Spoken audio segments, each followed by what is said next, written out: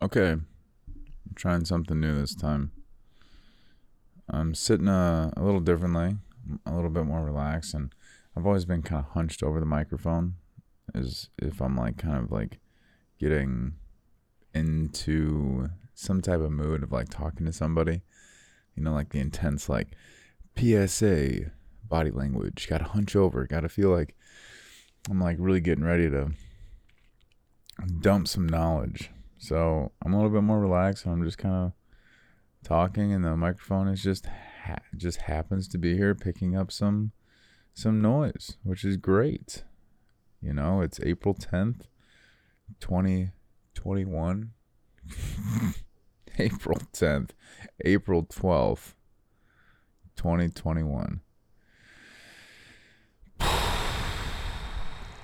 a Monday. I think what's sort of who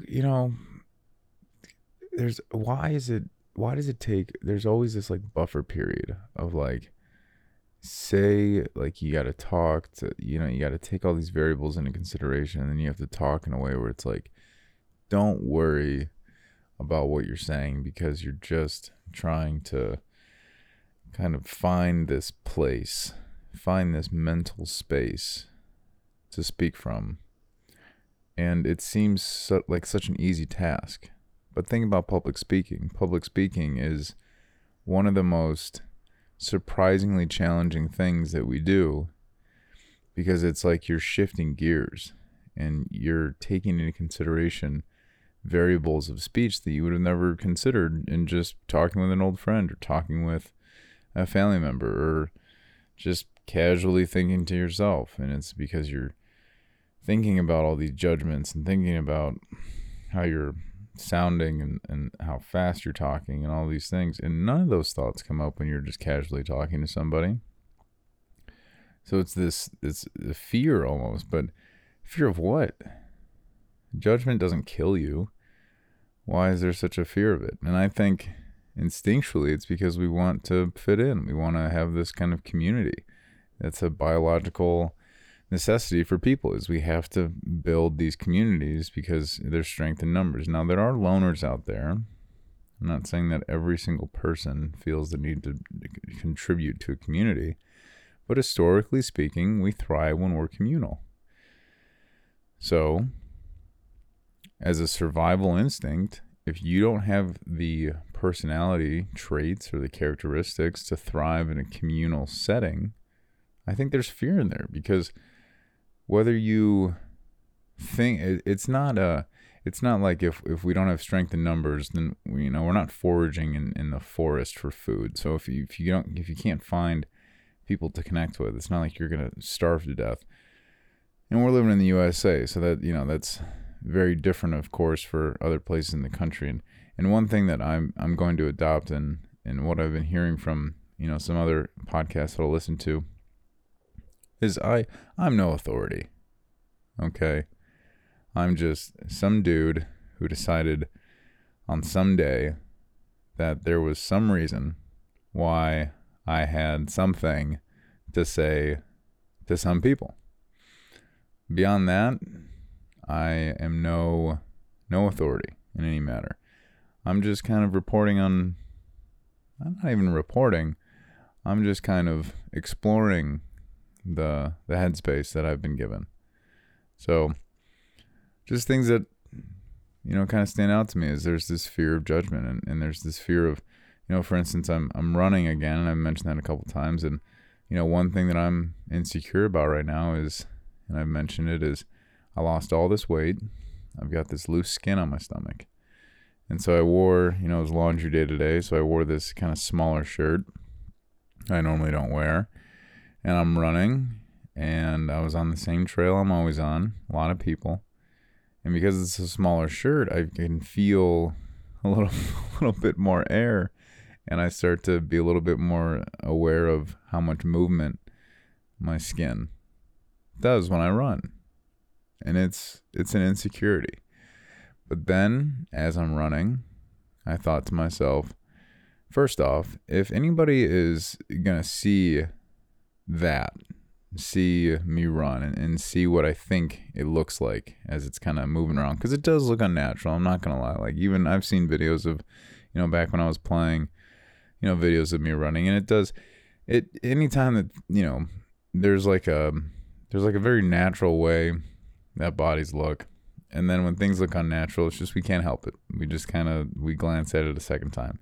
And so if it looks how I think it might look, my first thought is, if anybody looks and has a negative thought, they should question their own judgment. But then the second thought is, I can't control any of that, but what I can reaffirm to myself is, why the hell do you think I'm out here running? I'm not always going to have it, but I have it today. And so it was just nice to, as I'm running, I'm thinking like, I've just got to build what's underneath. I've just got to find that part of me, that core. And I've just got to continue to remind myself that today, yes, I have this part of me that exists as an insecurity, but I'm out here doing something about it. And I think that that's all you can do day to day. But if you're not doing anything about it, then yeah, the insecurity is going to grow and you're going to have your thoughts about yourself. But as long as you're doing something about it, you're just chipping away at everything. I mean, another kind of cool, it just helps me kind of stay, pushing and pushing and pushing is something like I'll be doing crunches. So just something small. I'll be doing crunches, and I've been putting my hands up in the air instead of putting I usually I'll close my fists a little bit and put my knuckles to my temples. But then I got a couple of pimples there once, so I was like, I don't really want, because if you're touching the gym and everything, and then you put, you touch your face, there's just like, you don't want some of those, I don't know, you just run the risk of or I do at least, of breaking out. So I've been putting my hands up in the air, and I was pointing my fingers, and I'll lift my legs too. So I've got my legs up, and putting my arms up, and I'm pointing my fingers, and I'm doing these crunches, and I thought of it like a chisel, right? Like what is working out if not trying to take shape to what shape you don't have? And so when I was doing crunches, I was thinking, if I can just keep pulsing and keep thinking it I'm just chiseling away what I don't like is on me, because there's something underneath. Because that's the whole thing, is you work out to find what's underneath, and while you're finding what's underneath, you're building what's underneath, and then it all meets, and then before you know it, you've got the body type you want. And I don't like that sometimes it's so natural for me to fall back to this body image idea, but it's so true, because when you grow up, and this was what I was thinking about as I left the gym tonight and I'm walking home, there are some times where, whether it's because maybe when I got taller, I really didn't ever acclimate to my body, and then I just kind of wormed my way, throughout life, and I was stumbling, and maybe that could explain some back pain here and there, or maybe it's because I lost all the weight. Now I'm at a different weight, and I'm still getting to know my body a little bit, and it made me think, what's so wrong about taking a second, and even if I'm walking on my two legs, to just think, you got to crawl before you walk, you got to walk before you run. And it just it was a pleasant surprise to think about, just even though I'm walking, just crawl, just learn to crawl again, get comfortable with your body again, get acclimated with your body again.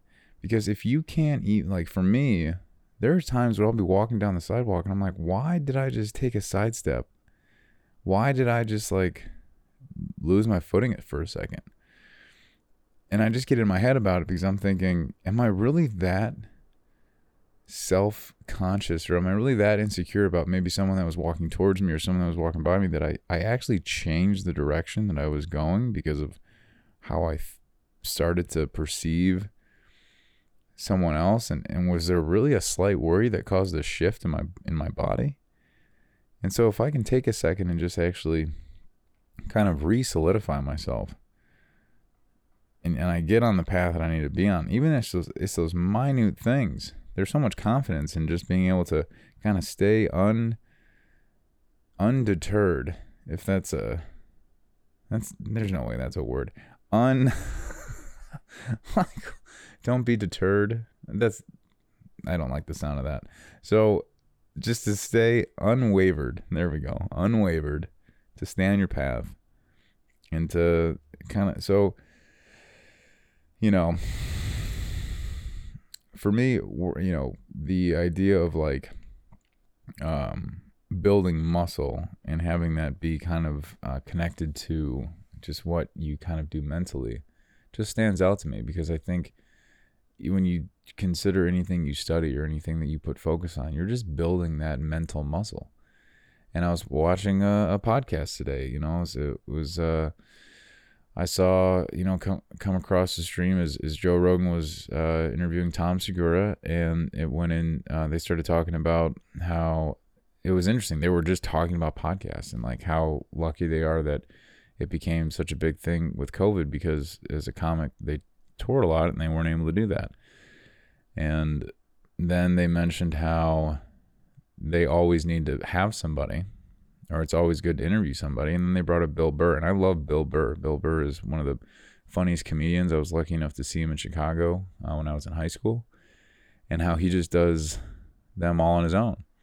And so I went to go listen to it, and it was just remarkable to see that, here I am, as I've kind of done a couple of mine. I wasn't really sure, like, what's the correct way to go about it? Do I want to be, is it wrong of me to want to just talk and to just like do it as if it's me? Because there are a lot out there where it is interesting when you interview somebody. And I think that those times are going to be great, but it's just, how do I, as someone who like, I don't even know what this, how many people are listening or like what the point of it is yet. It's just a good outlet for me to just reach out and be like, hey, you want to be on my podcast? Like, it just seems like such an awkward interaction. But then Joe Rogan mentioned that, and Tom Segura said that, to hear Bill Burr on his podcast and as he does it alone, and then to see him perform, it's just that acknowledgement of he's just flexing that muscle. And that's what they had said, is it's like you're flexing a mental muscle. And so just, I like to take bits and pieces from things that I listen to. And to me, it was really refreshing to hear that, especially at a time where, I am seeing benefits from this, because I am starting to piece together stories better and better. And I am starting to kind of get a flow again and how I'm thinking about things and how I'm kind of forming thoughts, and those are getting stronger and stronger, that there are people out there that are doing it, and I don't have to worry about it being like, oh, there's, Curtis is going crazy over there just talking to himself for 30 or whatever minutes. So it's just nice to know that, even though sometimes the reinforcement isn't always there just right in front of you, that if I just look a little, before I know it, I'm going to see something that's like, oh, I am kind of doing the right thing. And I'm in sales, so I had a meeting today that went really well. It was with, not to like give too much away here, but it was, sometimes you meet with people, everybody has a different way of taking in information. And sometimes when you meet with somebody who can take a lot of information in a short amount of time, you have to be able to deliver it in a very efficient, quick way. And so to be able to develop that connection, that link, if you really want to break it down, those synapses of your thought process, to be able to connect all that quicker and quicker, then you're being very efficient, and I'm being very efficient in my communication. Because communication to me is one of the most amazing facets of being human. And if you just to go back to somebody who thinks a lot, is Joe Rogan. And I remember I was watching a stand-up by him once, and he had brought up dolphins. Although he kind of brought up the joke of, dolphins are like the humans of the sea because of how evolved they are for being an oceanic animal.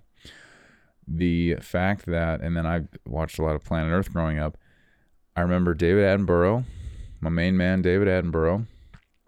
It had been this huge span of, they showed this shot of the ocean, and I believe it was 5,000 strong, 5,000 dolphins strong. And Dave starts to go into, I'm pretty tight with him, so I call him Dave. Dave started to go into how dolphins can get that strong because they've got different dialects. I mean, they speak to each other. So communication is just prevalent not only in, you see dolphins in the ocean, and that's how they can get to such massive numbers, but then with people. I mean, look at like a phone, for example. I mean, that just took what we could do as people to a whole nother level. Now it's just something so incredible.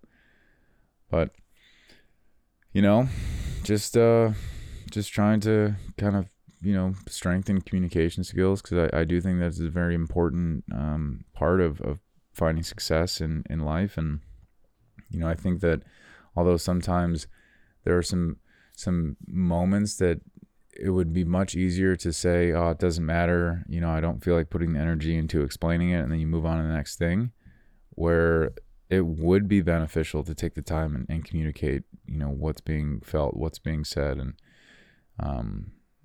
if you're actually hearing and listening, I'm a firm believer that,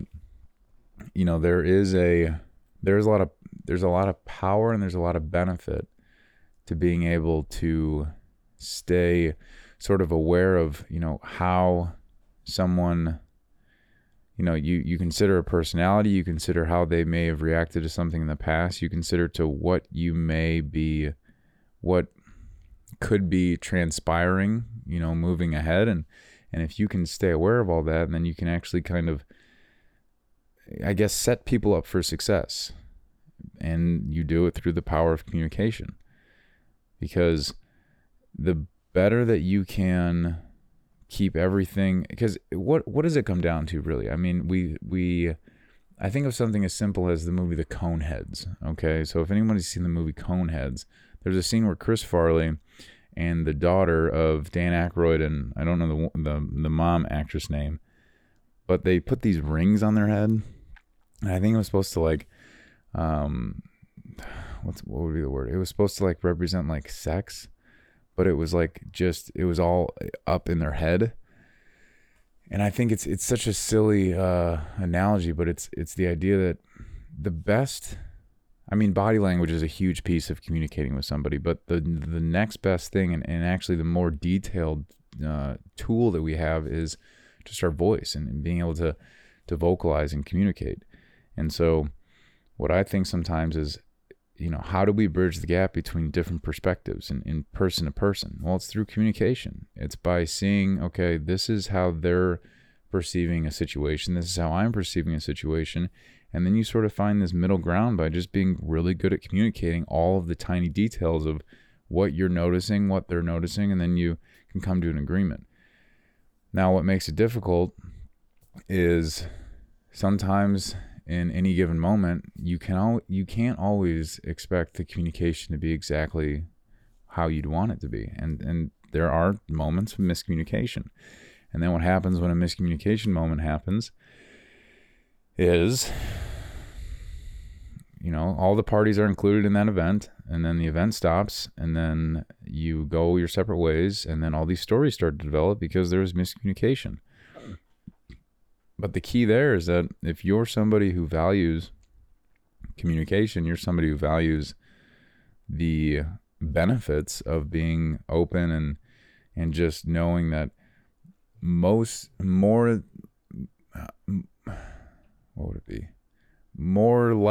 likely, more than not, right? Nobody wakes up and is like, today I want to hurt somebody's feelings. I truly believe that the majority of people don't do that. And if you have that mindset, then if you start to feel some of those like that tension build, then you have the capacity to set that table of discussion. You have the capacity to open that communication. But you have to care. I mean, if you don't care, then you're never going to put the focus into figuring out, okay, what is being missed? What am I missing here? Like what pieces of what we're feeling am I not picking up? For me, something that I don't know how much I need to look into or how much is actually like there's truth in it, or I just kind of get in my own head about it. But there are times where, to my core, I get the feeling that like there's something not being said. And I will try to, if I had a better way to explain it, dig it out, because I feel like that's kind of aggressive. I don't always try to, like, it's not always like intentional, but it's just that, like, okay, from what I've seen in the past, from how I know, how comfortable I know we are, what's going on? And so what gets me the most is when, if anybody has, sorry about the sirens, hope everything's okay. But if anybody has the capacity to understand situations and to be able to assess situations and break down what's going on, and they refuse to I guess act on that in a positive way that can kind of clear the air, and instead they just like to see the event go in a direction that they're holding on to, like, I know what's happening, but I'm not saying anything. I honestly think that that's like, there are a lot of bad people out there, but the higher you get to like a really good life, a really good just routine, a really good existence, and there are people that are in those same situations, but they're holding on to that. Like, why are you doing that? Like, why? Why, if there's a potential to break through and just be like the best, would you want to hold on to that? And, to kind of half admit it, I did struggle with control for a little bit when I was younger and growing up, but I think it was because, there was a lot in my life that I didn't control. I mentioned just with my parents being divorced and having to go back and forth, there was just a lot that was out of my control. And so when I got older, I made it, and I mentioned in 7th grade, I stopped drinking soda pop, soft drinks, so I had control in that. And then when football ended and I didn't have to have all that weight on, I controlled my weight loss, so I had control on that. And there's something about, because there are moments in life when I was going through those moments where I really almost like thrived in feeling that control. It's just hard to let that go, because there's so much safety, there's so much security in, okay, even though I don't know how all of these moments are going to go, I've got control over these moments. And the really sad thing, and I'm glad that I caught myself before it got to a point where it was really bad, was when people become that source of control. And that to me is just one of the sadder parts of life, is that there's this idea that a person who's just as incredible as the next person has any sort of control over that person. Now, there's influence. I definitely believe there's influence. But if the influence is positive, then go for it. I mean, what would leaders be if they weren't influential? So, these are just these are some of the thoughts that kind of roam through my head, and I'm trying to, I always try to stay pretty much as neutral as I can, which is difficult sometimes. And to be honest, as I've gotten older, I consider like political parties and how everybody starts to get into political parties, and I've thought about it to the extent of, what's the satisfaction there? I get that it involves taxes, and I get that it involves, this thing we're chasing, and it's just financial stability and having a really wealthy, healthy, sustainable life. And so political parties have a big part in that, because you have to decide, okay, who are you going to go with that's going to put your hard work in the best position? The other thought that I've had about it is, it just feels good to belong to a group. I had the luxury of being a part of a team longer than some people are, and so having 4 more years of being part of a team and having it be so rooted kind of gave me that. And so I was able to kind of live in that a little bit more and develop a little bit more and kind of take what I needed out of that a little bit more. But just politics is something that, I don't really, I'm not too sure yet, because that's a heavy topic. I'm not going to sit here and think that I can like solve my questions about politics in a kind of just rolling-esque podcast. But it's just, I don't know. That kind of just pops up as something that, interests me, and, maybe today's not the day to kind of dissect that, and I'm okay with that. But yeah, I think that just being able to kind of break through the idea that there has to be, for something like this, for this platform, there has to be, a path forward. And I think to some degree there should be. I think just in the sense of like not saying anything that's going to be, I guess, harming to me in the future as I start to pursue things a little bit, more seriously. And, I wouldn't even say pursue things more seriously, but just as you get older, things just become more serious, and you have to really consider, what sort of image has been developing. Because there is like a character development that I know that I've been going through. I don't know about anyone else. Random fact: so both my siblings, they were named after grandparents, and my name just sounded nice. So that's always something that kind of stands out to me, which I'm not opposed to it. I think Curtis is a decently unique name. I've never met a Curtis. Not a Curtis with a K. So if this ever gets to a Curtis with a K, reach out to me, man. I'd love to sit down and have a chat. I thought it was really cool when I found out in grade school that 50 Cent's name is Curtis Jackson. So I felt like, basically that made me a millionaire as well. And it was, I had a good day today. It was incredibly nice out. So nice out. And it's always good when you have, last week I had a really busy week because the company I work for, they're releasing some new things. So being able to just kind of reach out and give all those updates and kind of do my due diligence as a rep and account manager, however you see fit to deem my position, and just to, give the update. I think, it just falls to the communication. I want to make sure that I'm doing my job to communicate everything I need to. So not the most exciting little spiel here, but,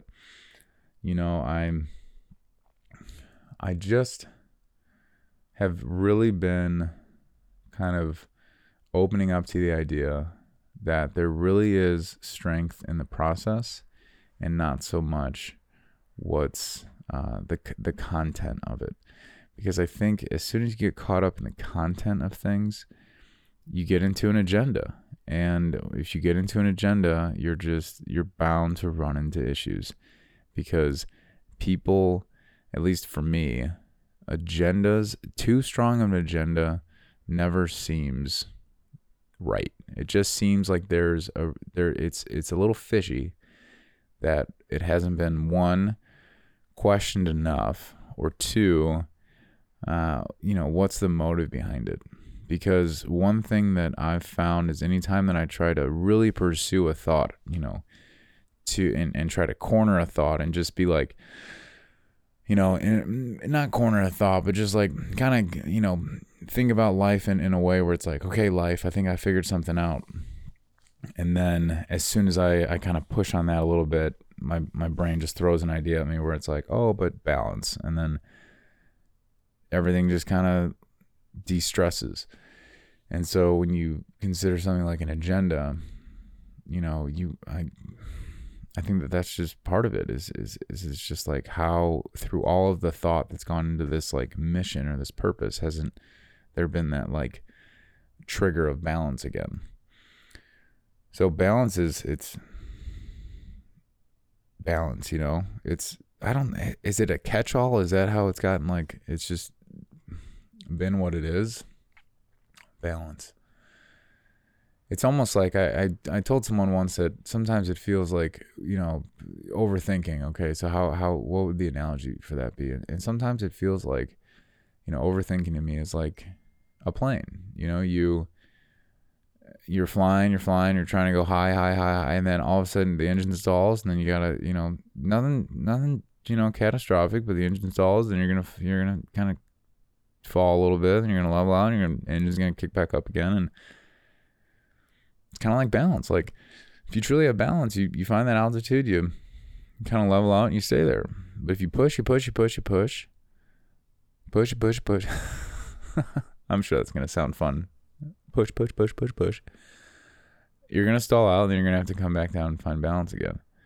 So, you know, it's maybe it's a catch-all. Maybe it's just something to kind of let up a little bit. But yeah, you know, personally, I don't know how, but my lab, if you can hear, she's got her long nails. Maybe that got picked up, but she was laying down. She just walked up. My little Lucy girl, she's 13 years old. I swear she's looking younger. I don't know what she's doing, but she looks younger. So it's crazy that I have the one lab that's going to live another 13 years. It's just wild. You know, most labs, they get to, I'm not even going to say numbers, but they get to a certain age. But Lucy, I'm telling you, she's going to get to 26. It's going to be a tale to tell. But I love that dog. You know what the crazy thing is I didn't even want her. I was in 7th grade, and my sister. So it was when it was my sister and I. We were living with my dad, my brother. So he was a senior in high school, and he had mono actually his senior year. And I'll remember that. You know, I guess I'll never forget that he had mono, and then so my mom's a nurse, and he's like, you know what, Dad, I'm feeling, you know, I have mono. This sucks. I'm going to go stay with Mom because she's got the protocol down. So I'm going to go hang out with her. And then after like 2 weeks of his mono treatment, he's like, hey, Dad, so I'm just going to stay here. And so it was my sister and I then. And at that time, my sister started looking into, she's like, we should get a dog. So she looks into puppies, chocolate lab puppies. It'd be interesting. I haven't asked her this since we got her, but, you know, why chocolate labs? But she finds this litter in Gilbert's, Illinois, and we go and check it out, and it was an interesting story. So the house, the family that bred Lucy, they had bred labs for a while. But the thing about Lucy was she was an accidental litter because they were done. I mean, I think the mom was a little bit older. You know, both mom and dad were older, the labs. And I guess the dad took the male. He just like left. Mom was in heat. The bitch, which I can say, right? Female lab. Mom was in heat, and the dad took the male. Just go get gas one day. And the dad was sitting in the pickup truck. And the man, so I gotta differentiate. So when I say dad, from here on out, I'm talking about Lucy's dad, and then mom, Lucy's mom. The gentleman is going to be the owner of Lucy's mom and dad. So the gentleman goes and gets gas, and dad was sitting in the pickup truck. And I guess when the gentleman went in to pay for gas, dad sprints out of the pickup truck, runs about 1.5 miles home, says, "What up, Mom?" and does the deed, and then Lucy's litter shows up. So we get to go pick which puppy we want, and I believe there were 8 puppies in the entire litter. And by the time we get there, there were 6 reserved, and there were a lot of the boy dogs were reserved. And for some reason, I didn't want a boy dog. You know, that was something that I wasn't too upset about. I just think that when it comes to a dog, you want, like, you know, man's best friend. You're going to be cuddly with them. You're going to want to, like, you know, play around with them, pet them. And I don't know. There's just some, you know, I would just rather be cuddly with, you know, a little cute little girl dog, you know, just be a little cute about it. And so we go to pick up the dogs, and there's two left, and the one that was chewing. So there were two dogs. Okay, so let me kind of to set the scene here. So it was the cutest thing. I mean, little chocolate lab puppies. I recommend that if you're looking to get a puppy, chocolate labs are just adorable. They're just these little lard balls, and they just have the brownest little faces, and they just trot. They trot everywhere, and they're just these little sausages. But we go to pick a puppy, and there's two left. And when we go down there, there's one that's just kind of chilling over by like a lazy boy, or kind of in the corner of the pen. And then there's one that comes up and just starts chewing my shoelaces. And I remember, I think I had K-Swisses. And they were like K-Swisses where you just kind of slid into them. Because it was cool back in the day. And I still have a pair of shoes that I kind of tie like the knots just like right at the hole of the shoes, and then it's just, they're more casual, so I can just kind of slip into them. But I remember I had orange and blue laces, like thick laces, K-Swiss, little fat shoes, and this dog was just gnawing on my shoelaces. And I just remember thinking, this is a bad bet. There's no way that if we pick the dog that is already going to town on something like a personal item, that's going to be a good run. So, you know what? We go with the little shy puppy that wanted nothing to do with us. So we pick her out, and then we go to, they have to finish kind of doing vaccines and shots and everything. And we're like, okay, well, we picked out the dog. What are we going to name her? And I wanted to name her Pamela.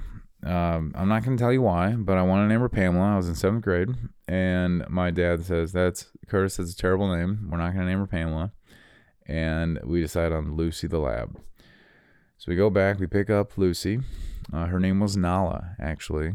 The family had named her all the puppies after Lion King characters. So we pick up Lucy, who was previously Nala, because she was chill. She wasn't chewing on anything. She was the relaxed dog.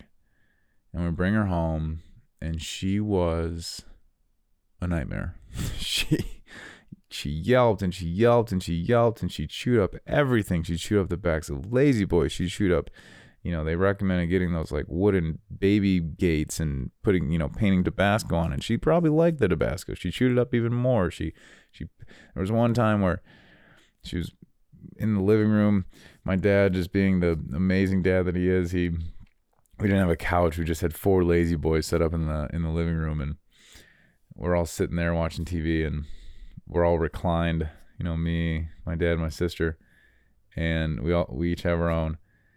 And little Lucy comes. She's walking in the living room. And there was a hardwood floor, and she just, these little, like I said, just a little round face, little sausage body. She's walking, she looks up, I swear to you, she panned each of us. She looked at my dad, she looked at me, she looked at my sister, she squats, and she just starts peeing. It was just unbelievable, the confidence that this dog had. But she chewed up everything, so this amazing theory we had that if she was minding her own business when she was a puppy, it was going to save us all this time and hassle, was just so wrong. And so it was my sister's idea, but then, as I mentioned, my brother had moved out with my mom. Here, I'll put my computer on mute here. My sister also, as time went by, wanted to go and live with my mom as well. So then it was just my dad and I now had a dog all to myself. So, Lucy by far has been the biggest blessing in disguise for me, because although in high school there were times where it was stressful to be a high school kid who just wanted to go and hang out with friends all the time, and I had my dad saying, well, what are you going to do about Lucy? What are you going to do in the morning? How are you going to spend the night with your friends if you've got to feed her and take her out and take care of her? So I had to have very understanding friends. Not all the time did it work, but sometimes she would come with. And And then there was another tough situation where I went off to college freshman year, and my mom actually agreed to take care of her because my dad was just working constantly, and my brother was home at my mom's house. And freshman year, I had to have someone take care of her. So I come back home from Wyoming freshman year, and there was a gentleman who, I was thinking, if I say gentleman again, it's going to associate it back with Lucy's dad's owner, but different guy, who he was working on my mom's house for like renovating the bathroom or something. And he had a couple dogs, and at the time, it was up in the air. Like, do we give Lucy away? She would have been, what that would have been. So we got her in 2008. So that would have been 2000. She would have been only like she would have been like 5 or 6. Yeah. Cause it would have been 2015. Yeah. So probably 6 or 7. And we, it was up in the air about, do we give her to this guy? And I had to make the decision. No. I made a commitment to raising this dog. We had a golden retriever when I was in 2nd grade that we got rid of. His name was Kobe. And so, I don't know. It was just something in me that was just like, you can't do that. You can't be the sole provider for anything and just one day not be there. So I decided to take her to school with me. And so Lucy, she went to college. She was undecided for about 3 years. She ended up just finishing her college, career without a degree. I don't know why she spent all that time in college without pursuing something. It just blows my mind. She just sits at home all day now. But she was the best thing that has happened to me. And in the beginning, I didn't want her. I had no idea that I now was a dog owner. But what's really cool about it, though, is that I've talked to a lot of people, and I do like the unique, kudos to my dad for really pushing on the fact that she was my responsibility. I had to take care of her because, I've got a lot of friends where, we would get to the conversation of like, oh, pets, any pets? Oh, I've got a dog. And then I would say, oh, is it like a family dog? Yeah. Oh, so you weren't the sole person? No. And so there's pride in that. There's a lot of pride in being the sole. She's my responsibility, and I've done what I can now. That being said, I've gotten a lot of help with Lucy in the past. I've had my sister when I was a senior in college.